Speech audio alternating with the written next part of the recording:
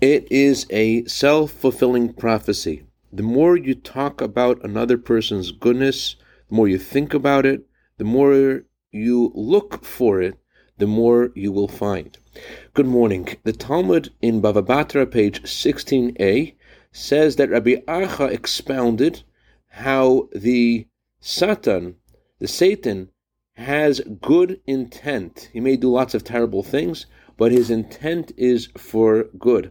The Satan is very impressed, says the Talmud, and he kisses the feet of Rabbi Acha.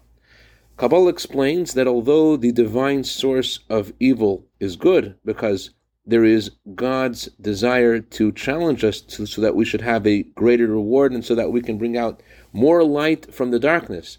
But the way this divine source of godly energy descends into this world, into the actual Yetzer Hara, that is pure evil.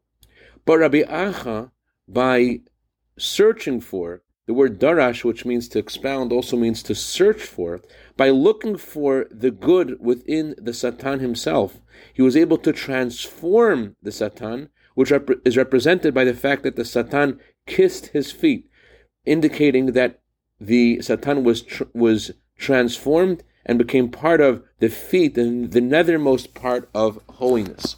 So the Rebbe said that we need to learn something from the story. If Rabbi Acha could expound and search for the good in the Satan, how much more so do we need to look for the good in others? And the more we look for it, the more we talk about it, the more we feel it, the more it will be revealed in others, and the more goodness there will be in this world. I'd like to dedicate a minute of Torah today to Avremel Meir in honor of his birthday today for a year of bracha v'atzlacha b'gashmius v'ruchnius. Also, I'd like to dedicate this to Dov Ber Newman in honor of his upshon tonight. Eis Vaksen, the Torah Chupo Ma'asim Tovim. Have a wonderful day.